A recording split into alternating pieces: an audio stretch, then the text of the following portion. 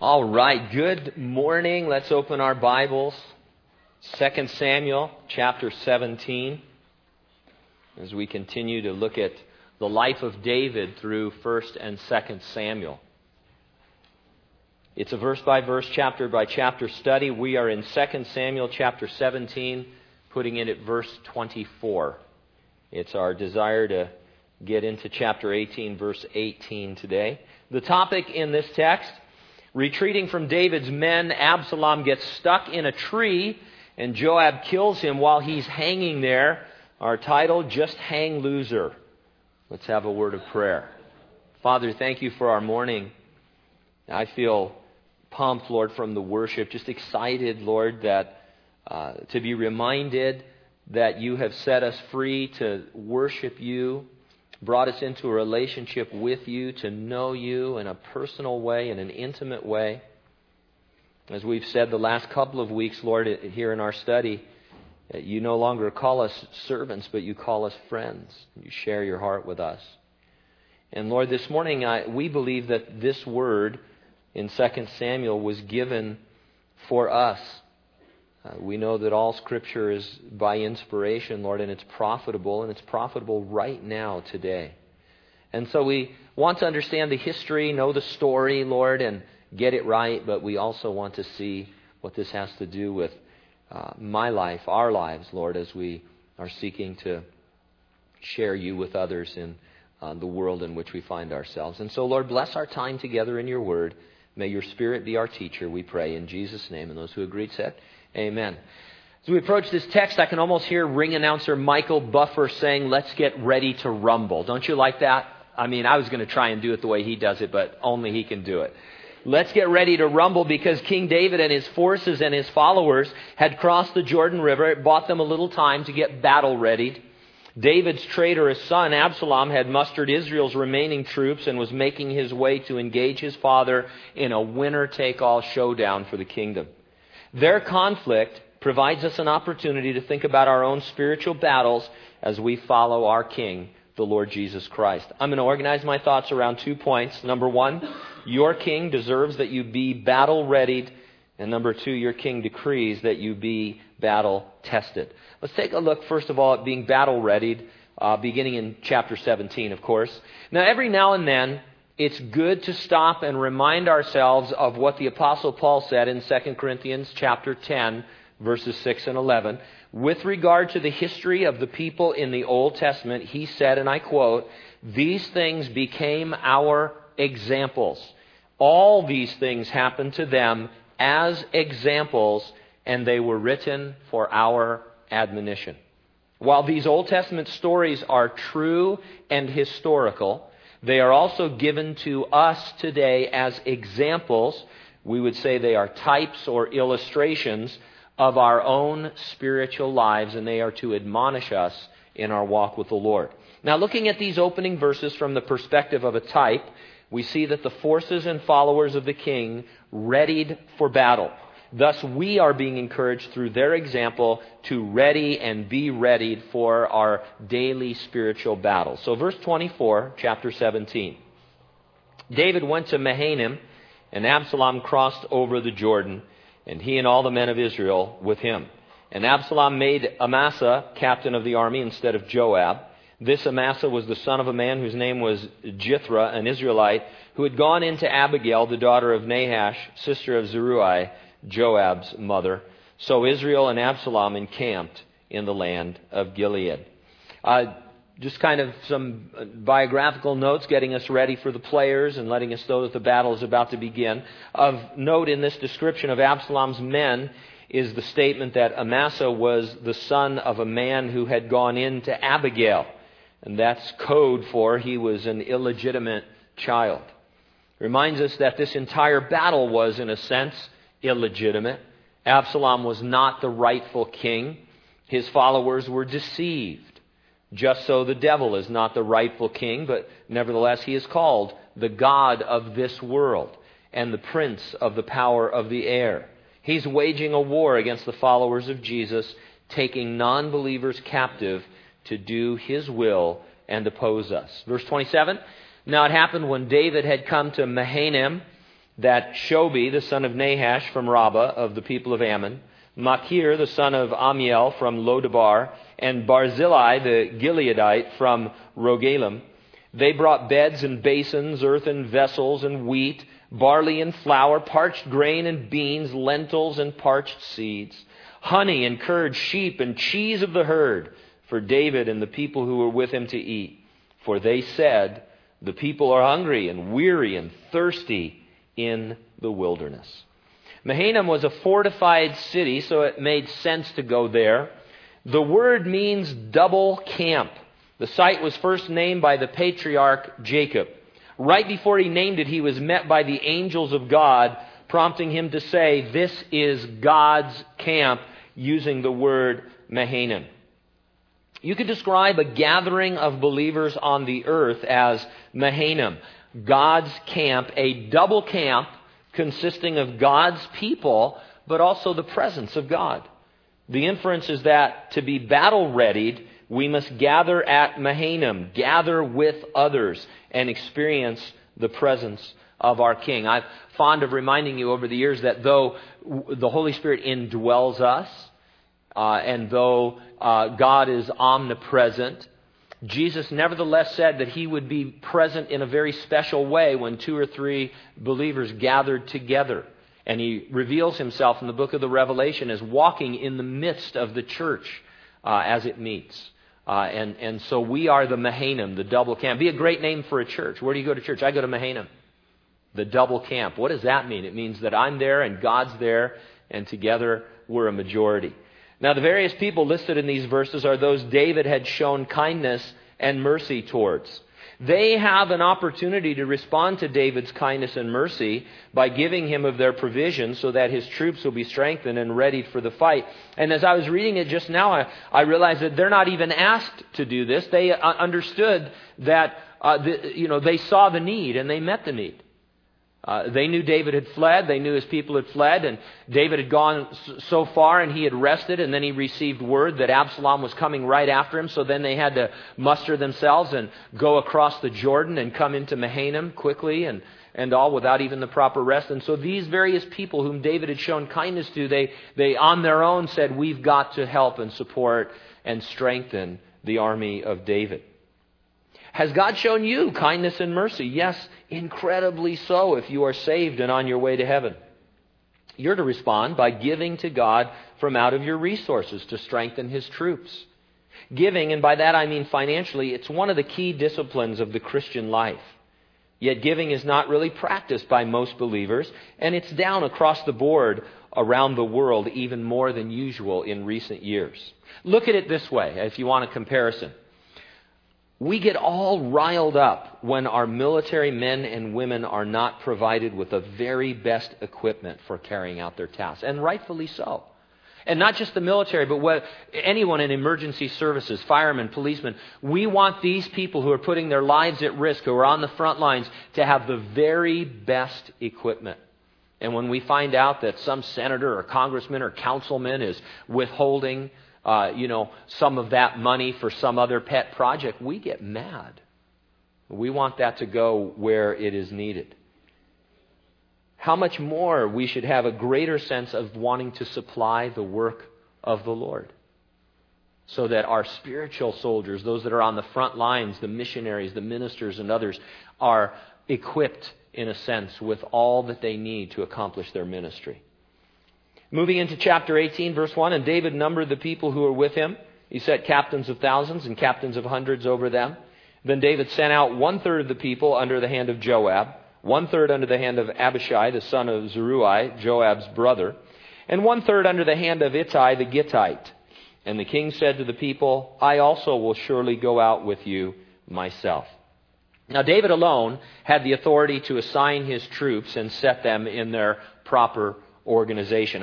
He may have gotten together with Joab and the boys and figured out, the strat. We don't know exactly what happened historically, but here the text only records that David decided to set this strategy in place. And we see in this what we sometimes call the headship of Jesus Christ over his church. He is the head and we are his body. It's one of the pictures or metaphors or illustrations of what it means to be a member of the church or in the church on the earth. You want to know how it works? It's as if it's one body. Jesus is the head, giving instructions to all the various members. That's us.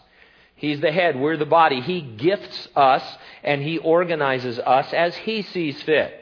When we are submitted one to another, when we recognize His authority in the delegated authority He has placed over us, we're able to get great things done in His stead. It's as if Jesus said, I want to multiply my body. I'm going to heaven, but I want to multiply myself, my body, all over the world. Jesus as the God-man, He could only be in one place at one time because He was in a physical body. He remains in a physical body today. And so He says, but look, I'm going to go, but I'm going to multiply myself. And everywhere there's going to be a body of believers and various bodies accomplishing various things. And I'm the head of them, and they will all be moving in the ways that I want them to. Now, it's true, we are all equals. But it does not follow that there's no organization or that a Christian need not be connected to a local body. Those whose contact with a church is light or who set themselves up to be independent of authority, they're ignoring the headship of Jesus Christ. There are lessons to be learned, growth to be had in submitting to the Lord's delegated authority. Look at it this way. Again, since we're talking battle here, suppose our military men and women had the attitude that they didn't really need to submit to authority, but they could develop their own groups and fight whoever and whenever they wanted. So you got the military, and then the commander-in-chief comes and he says, here's what we're going to do. And he musters the troops. They say, well, where is everybody? Yeah, they decided not to come. They're doing something else over here. What? Yeah, this guy who's first class, he just set himself up as a chief. And now they're running a whole different department of the Navy on their own over here. They don't answer to your authority. They want to be supplied by you. They're going to come and get some supplies when they need them, but they've got their own thing coming up. There's a word for that. I think it's insubordination. It might be treason even, And so, we look at the military and we think, this is a fine, well-oiled machine. If you're going to go in with shock and awe, you need to know what you're doing. And everybody has their part to play and they know what it is. And we talk about the church being a battle force, soldiers and sailors and, and all that. And we think, I'll go when I want. I'll do what I want. I'll be what I want. I don't need to really be submitted to any authority because after all, we're all equal anyway. I can go to whatever church I want. I can do whatever I want. And it's an exaggeration, but more and more that's how Christians are in a lot of situations. They're just independent. They're just doing their own thing. And Paul would describe them in 1 Corinthians as a hand that's been cut off from the arm.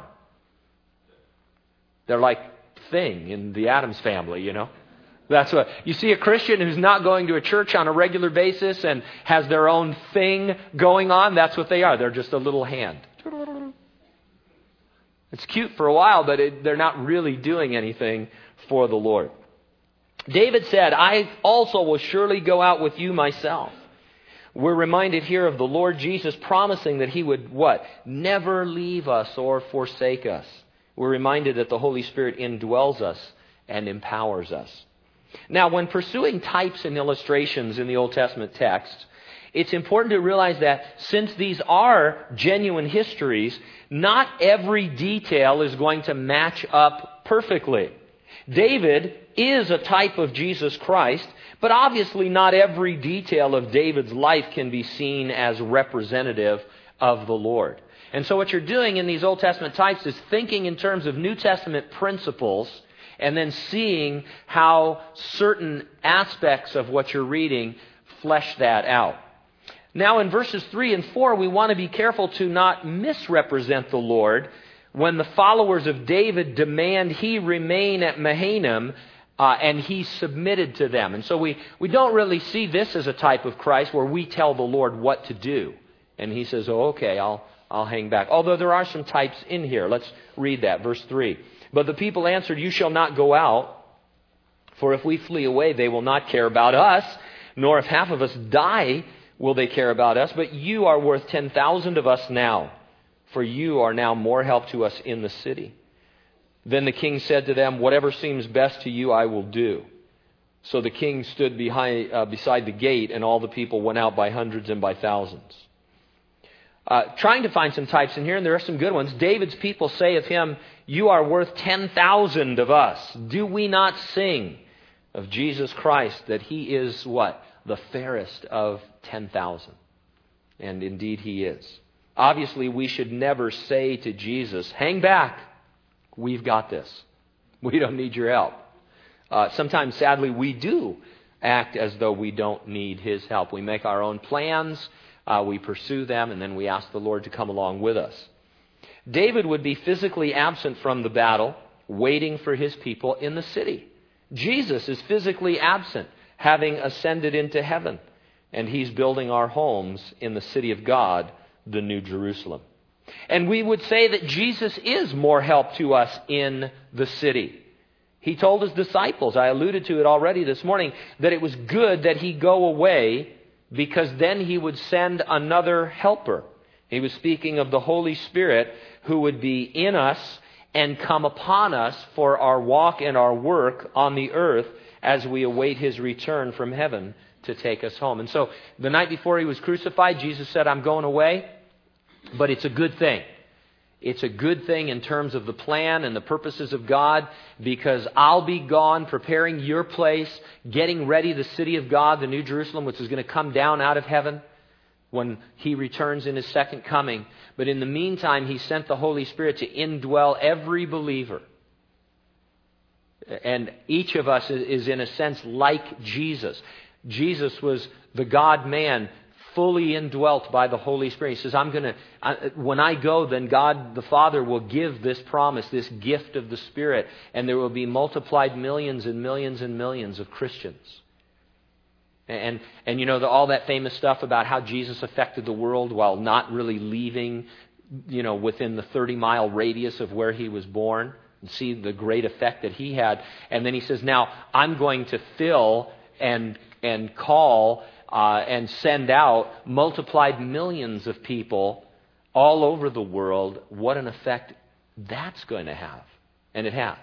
I mean, we may think that the church is failing or that things are falling apart.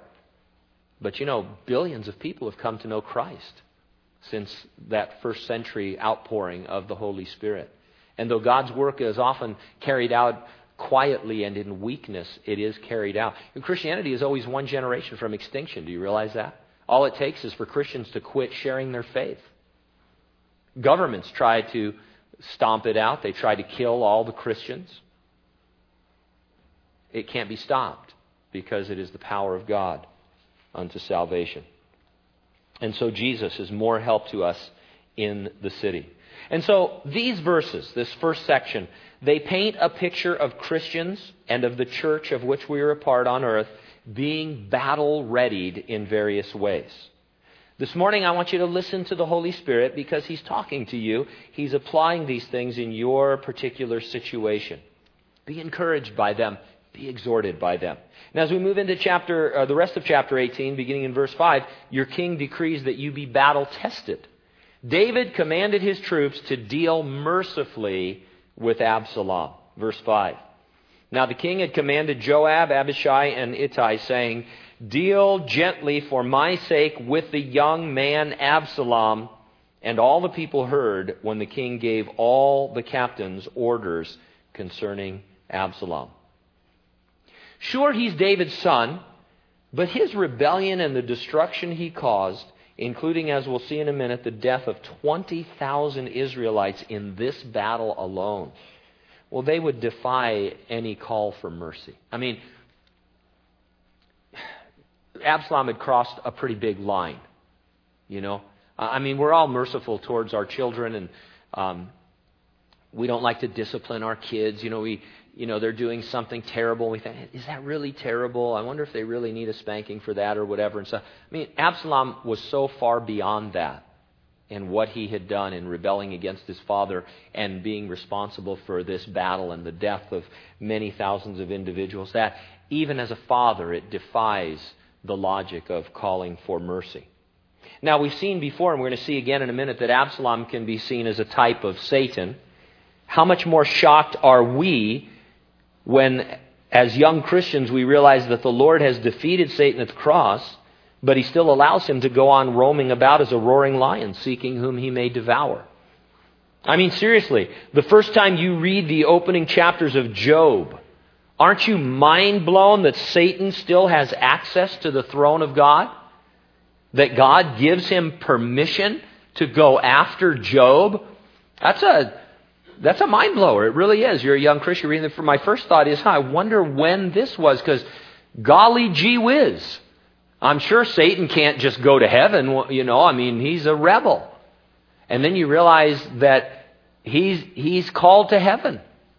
And he has conversations with the Father. And then you get into the substance of the conversation, and you almost want to say, oh no, what? Then you read the book of Job, and then hopefully by you get to the end, you realize God wants to test our faith.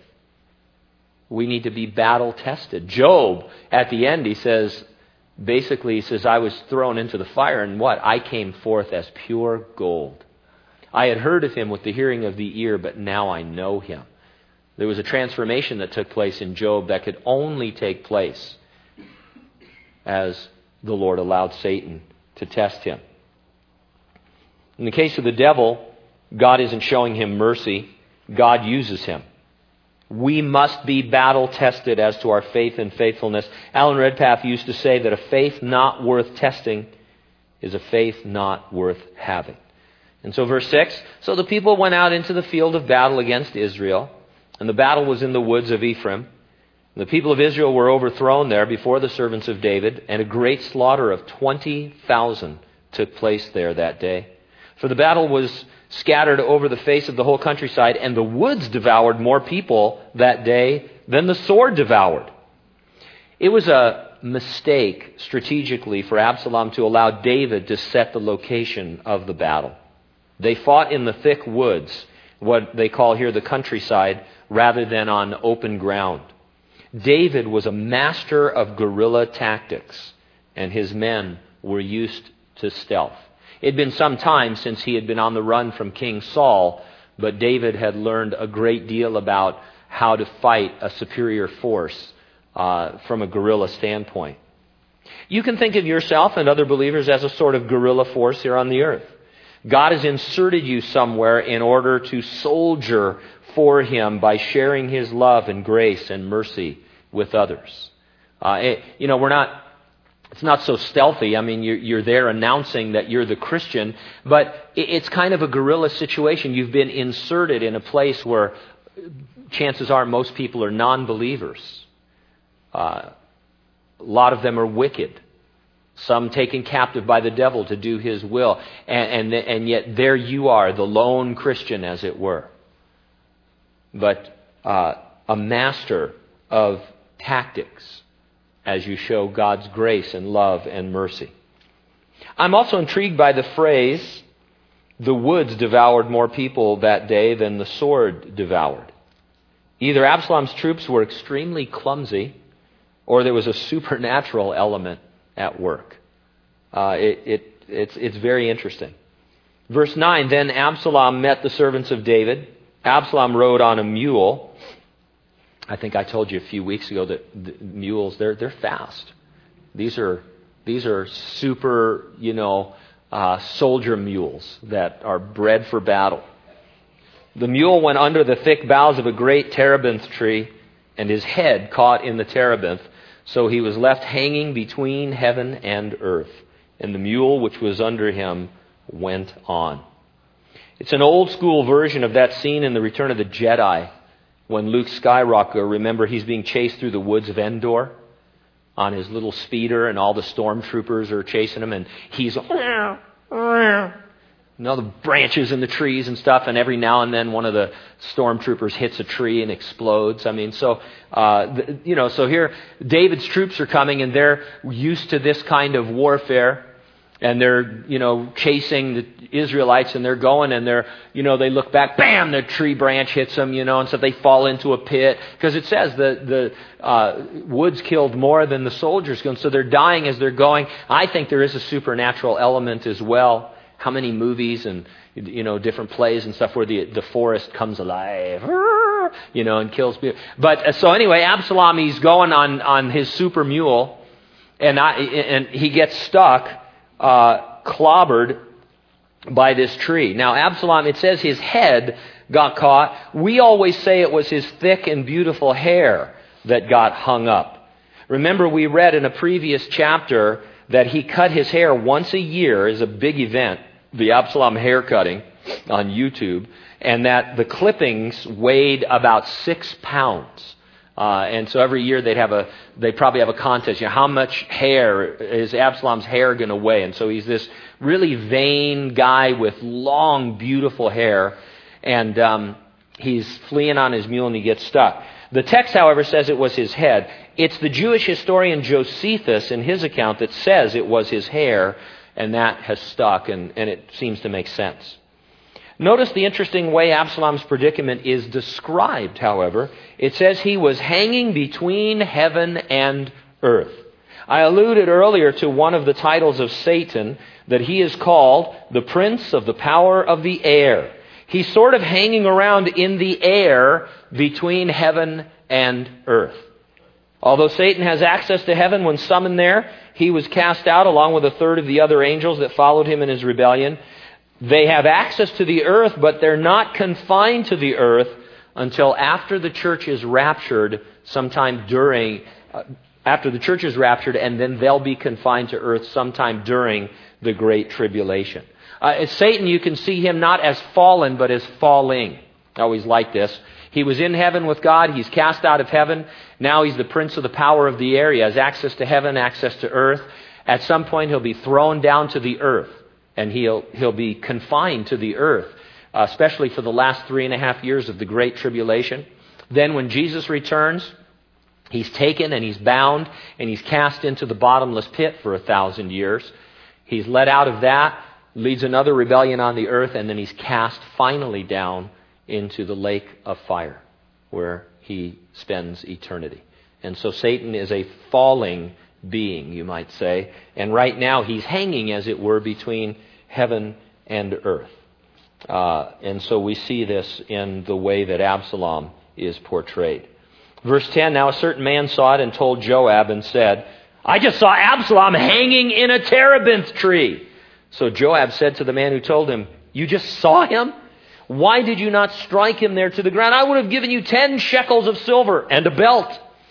But the man said to Joab, though I were to receive 1,000 shekels of silver in my hand, I would not raise my hand against the king's son. For in our hearing the king commanded you and Abishai and Ittai, saying, beware lest anyone touch the young man Absalom. Otherwise I would have dealt falsely against my own life. For there is nothing hidden from the king, and you yourself would have set yourself against me. This is an interesting exchange. It's worth a study all by itself. What can we make of it?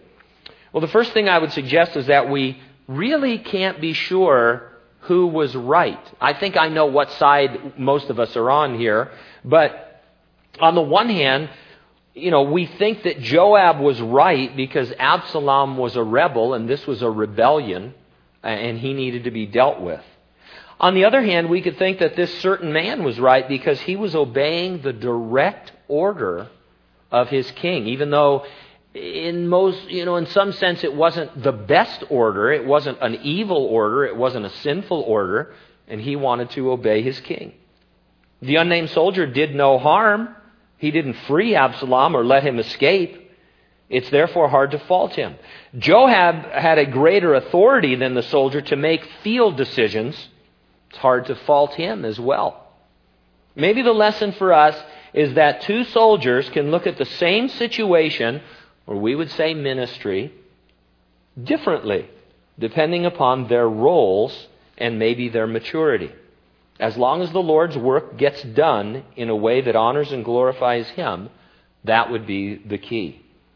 To me, the really sad part of the exchange between the soldier and Joab is that Joab is immediately and unnecessarily critical, while for his part, the soldier describes Joab as someone who won't support his troops when push comes to shove. And so the situation exists. There's the devil. There's Absalom, as it were, hanging between heaven and earth. And they take two different approaches to it. Can't fault either one.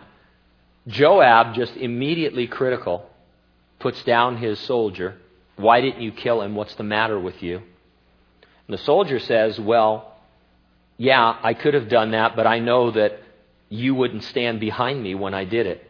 When they said, who killed this guy, you'd turn the other way and whistle Dixie or whatever, you know. And so they don't really trust one another. They had awful camaraderie even though they fought side by side. Part of being battle tested is not just getting the job done. It is getting it done with love towards one another. How we minister can be as important as the ministry itself. In fact, I've come to learn over the years that a lot of what happens is designed by the Lord to test our relationships rather than to accomplish the results we're trying to achieve. And so in the church, this happens all the time. There's ministry that could be done or needs to be done, or there's a situation that exists. And quite honestly, there are different approaches to it. And as long as a person is not sinning, then who's to say that their approach is the wrong approach? And yet so often Christians want to criticize one another. Oh, this is what Pastor Gene should have done. Well, this is what the elder should have done. I think God sets up situations sometimes to test us, not to see how the situation ultimately will be resolved, but what our heart really is towards one another. There's a lot going on in life that we overlook. We just need to be careful about these things. It's sad that Joab, can't overlook his soldiers. I mean, his soldier, quite honestly, you're kind of happy that you have a soldier like that who obeys orders, aren't you normally? King said not to kill him, so I had a hard time killing him, but I'm telling you, and I have to think, this is a whole other angle to it, but pretty much everybody knew that if Joab found him first, he was going to die. And so this guy doesn't go to Ittai, or Abishai. He goes to Joab. And so if you're Joab, you should think, hey, thanks a lot. I appreciate it. You could have went to my other two captains. I don't know what those guys are going to do. But instead, he's critical. And then the soldier says, hey, I don't believe that you would stand by me. I don't have any confidence. And what a sad thing that you're fighting shoulder to shoulder with somebody, sword to sword, shield to shield. But in your heart, you think, I don't really trust this guy. And so that's a really important lesson for us to learn. Now, verse 14, then Joab said, I can't linger with you. He said, I don't have time for this. And he took 3 spears in his hand and thrust them through Absalom's heart while he was still alive in the midst of the terebinth tree. Actually, I like the King James Version better. It says, instead of spears, it says he took darts. Whatever size these were isn't the point. The word darts reminds me of the fact that Satan is described as attacking with fiery darts in Ephesians 6:16. And so again, small clue that we are seeing Absalom as a type of spiritual warfare. Although he's loose on the earth and dangerous, in another sense, the devil is in no position to harm you if you appropriate the victory of Jesus over him at the cross. He's just hanging around, defeated, waiting for things to run their course. Verse 15, and 10 young men who bore Joab's armor surrounded Absalom and struck and killed him. So Joab blew the trumpet, and the people returned from pursuing Israel, for Joab held back the people. Joab was the proverbial bad dude. It took 10 young men to carry his armor. He was someone you did not mess around with on the field of battle. He had skills, and he had the disposition to match them. Trumpets were used to direct troop movements and make important announcements. Apparently there was a trumpet code for, the battle is over because I've just killed Absalom. And so David's troops, acting as one, it says they returned. Now it may sound obvious, but when it comes to serving the Lord, we need to be clear about communicating what we're doing. We need to communicate with one another, know our objectives, and work together to achieve them. Verse 17, they took Absalom and cast him into a large pit in the woods and laid a very large heap of stones over him. Then all Israel fled, everyone to his tent. Why this impromptu burial? Two things come to mind. First, it reflected what was due Absalom under the law of Moses. A rebellious child was to be taken out of the camp and stoned to death. Now Absalom was already dead, hacked to death, but his burial under a large heap of stones would represent the stoning that he deserved. Second, it eliminated the possibility of David making a big event out of Absalom's burial. As we will see, David almost snatches defeat from the jaws of victory by his over-mourning the death of Absalom.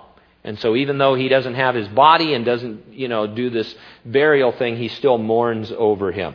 And we'll see that Joab has to come and rebuke David and say, it seems like you would have been happier if we had died and Absalom had lived. That's really no way to encourage your people. That's for another time. On a typological level, Absalom's burial in the pit reminds me that after his rebellion comes to its head during the Great Tribulation, as we've already said, Satan will be bound and cast into a pit for 1,000 years before being cast into the lake of fire for all eternity. What's nice about this, or interesting, not nice, but interesting about this is that as you're reading it on the surface, you think, man, David has no chance here. I mean, Absalom has gone and he'd rallied thousands and tens of thousands of troops. David had a very small fighting force. He's holed up in the woods, and it looks like he's got no chance at all. And that the rebellion is proceeding. And then you see bam, bam, bam, supernaturally here and there, and that he's defeated. And we look at that and we think, okay, all of this typology, Absalom is a type of the devil and all of that, our absent king supplying us and all. It's an encouragement that when things get tough in our battles, the outcome is certain. We know what the outcome is going to be. Even though I know you've been in positions, maybe you're in one right now, that seem overwhelming to you, that there's really no way out of what you're going through. And God is bigger than that. Verse 18, now Absalom in his lifetime had taken and set up a pillar for himself, which is in the king's valley, for he said, I have no son to keep my name in remembrance. He called the pillar after his own name, and to this day it is called Absalom's monument. Absalom was what we today call a legend in his own mind. Having no living sons to carry on after him, he thought to commemorate himself by erecting a marble monument. What's your legacy? While the world encourages us to build monuments of stone, as it were, we are capable in the Lord of building a spiritual house. We can instill in our children a knowledge of and a love for the Lord. We can serve the Lord with our time and our talent and our things, storing up for ourselves an inheritance in heaven and obtaining for ourselves spiritual offspring as those things are used by the Lord to reach unreached people. It's important to be battle-readied, but you also need to be battle-tested. The situations you find yourself in every day, they're the arena of your spiritual battles. It's at home, it's at work, it's in school, it's out in the world at large, that your readiness is then put to the test. Every encounter is one in which you can respond with love, with grace and mercy, and thus turn the fiery darts of the devil against him. Let's pray.